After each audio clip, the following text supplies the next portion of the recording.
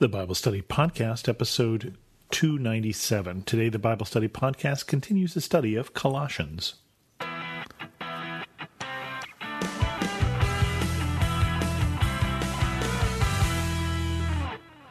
Welcome to the Bible Study Podcast. I'm your host, Chris Christensen. If I paused a little bit after I said 297, that's because I'm starting to realize that's getting to be a pretty big number.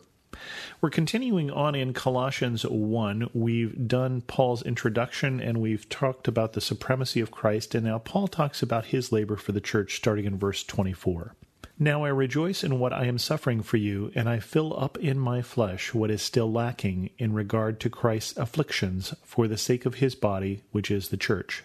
I have become its servant by the commission God gave me to present to you the word of God in its fullness, the mystery that has been kept hidden for ages and generations, which is now disclosed to the Lord's people. To them God has chosen to make known among the Gentiles the glorious riches of this mystery, which is Christ in you, the hope of glory.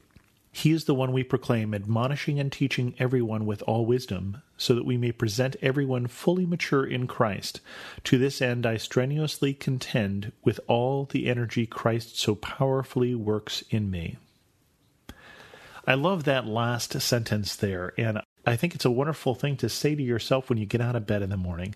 Paul, who is suffering for the gospel, Paul who has been beaten, Paul who's been left for dead, Paul who's been imprisoned and scourged, says that he's doing all this for the church as if a continuation of the suffering that Christ suffered for the church. Not that Paul is considering himself to be Christ, certainly not after that last whole section about the supremacy of Christ and how Jesus is over all things, visible and invisible, thrones and powers and rulers and authorities. But Paul says, I've been commissioned. We give people in the army a commission, and that's part of the idea that Paul is saying is that he is serving God. He is serving God in an official capacity, and he is serving God with particular orders in mind. And he is saying that his orders are to see people to maturity. And I think we've gotten some sense of what his idea of maturity is already, even in just this book, as he talks about things like bearing fruit in every good work and growing in the knowledge of God, and then having endurance and patience. Those, for Paul, are marks of maturity. And so he's saying, I've been commissioned. My mission is to see to it that the Lord's people, that the churches that I am sent to, make it grow up to maturity, grow up to the point of which they possess these things. They understand what God is about, and they put it into practice in their life. And then he talks about this gospel. He talks about this as a mystery. And this shouldn't be confused with the Gnostics, who were an early cult who like to put extra mystery around this story and have secret handshakes and all that kind of stuff. He's just saying that in Christ, remember he's saying that Christ was there from the beginning as part of the process of creation, that now this story is getting out just now, and it's now being disclosed to the Lord's people, and now especially also to the Gentiles. And he's writing to a church that would be predominantly Gentile, or at least in a Gentile region. As whoever started the church, they may have started like Paul did with the synagogue, so there may be Jewish people there as well, Jewish Christians. But he says now it's been disclosed to the Gentiles also, this mystery which is of Christ, the hope of glory. This hope that we move towards of being with God in paradise. But again, I love that last sentence. To this end, I strenuously contend with all the energy Christ so powerfully works in me. Not I'm trying with all of my might, but I am trying with all of the might that God gives me. That seems like a whole lot easier to get out of the bed in the morning with all the might of God instead of all the might that I can muster. Paul continues in Colossians 2, I want you to know how hard I am contending for you and for those at Laodicea, and for all who have not met me personally.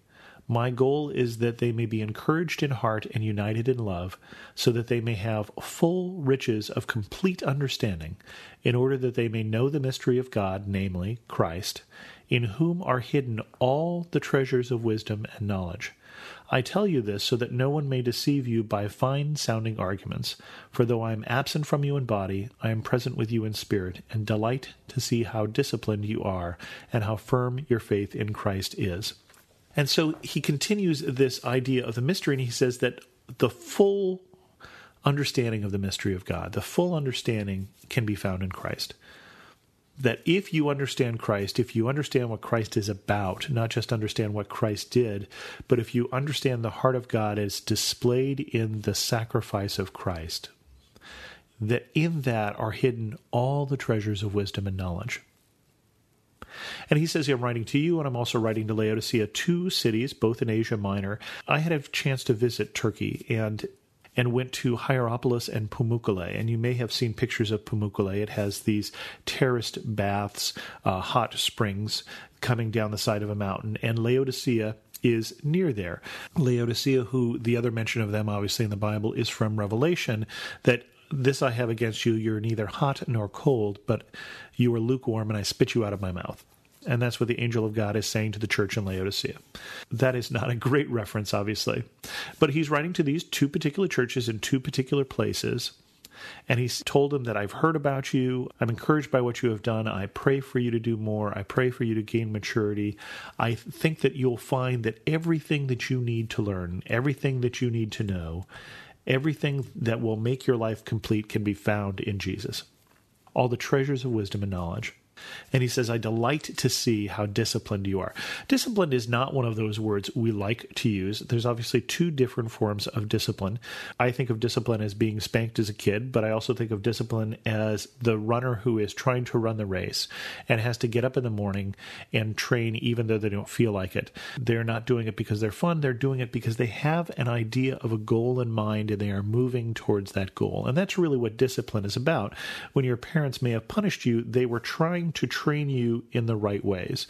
They may have been doing a good job of it. They may have been doing a bad job of it. But the idea between proper discipline is to try and shape someone into who they should be, to point them in the direction they should go, and to encourage them to make steps along that path. You can't be disciplined to do nothing. You have to have a goal in mind, I believe. And I think that's what he is saying here. I'm delighted to see how disciplined you are and how firm your faith in Christ is. That's not going to be a long episode, but I think we're going to stop there rather than jump right into the next section here. So if you have any questions, feel free to send an email to host@thebiblestudypodcast.com or to leave a comment on this episode at thebiblestudypodcast.com. And as always, thanks so much for listening.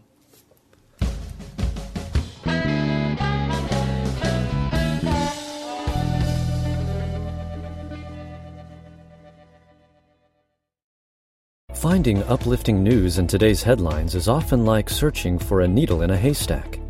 At the Story Behind podcast, we believe in the power of finding heartwarming tales and are happy to share empowering stories with you every week. Get inspired by the note a waitress received from a patron dining alone, and even hear about how one VIP passenger made a hardworking pilot get emotional before his flight. To start listening to the Story Behind podcast, visit lifeaudio.com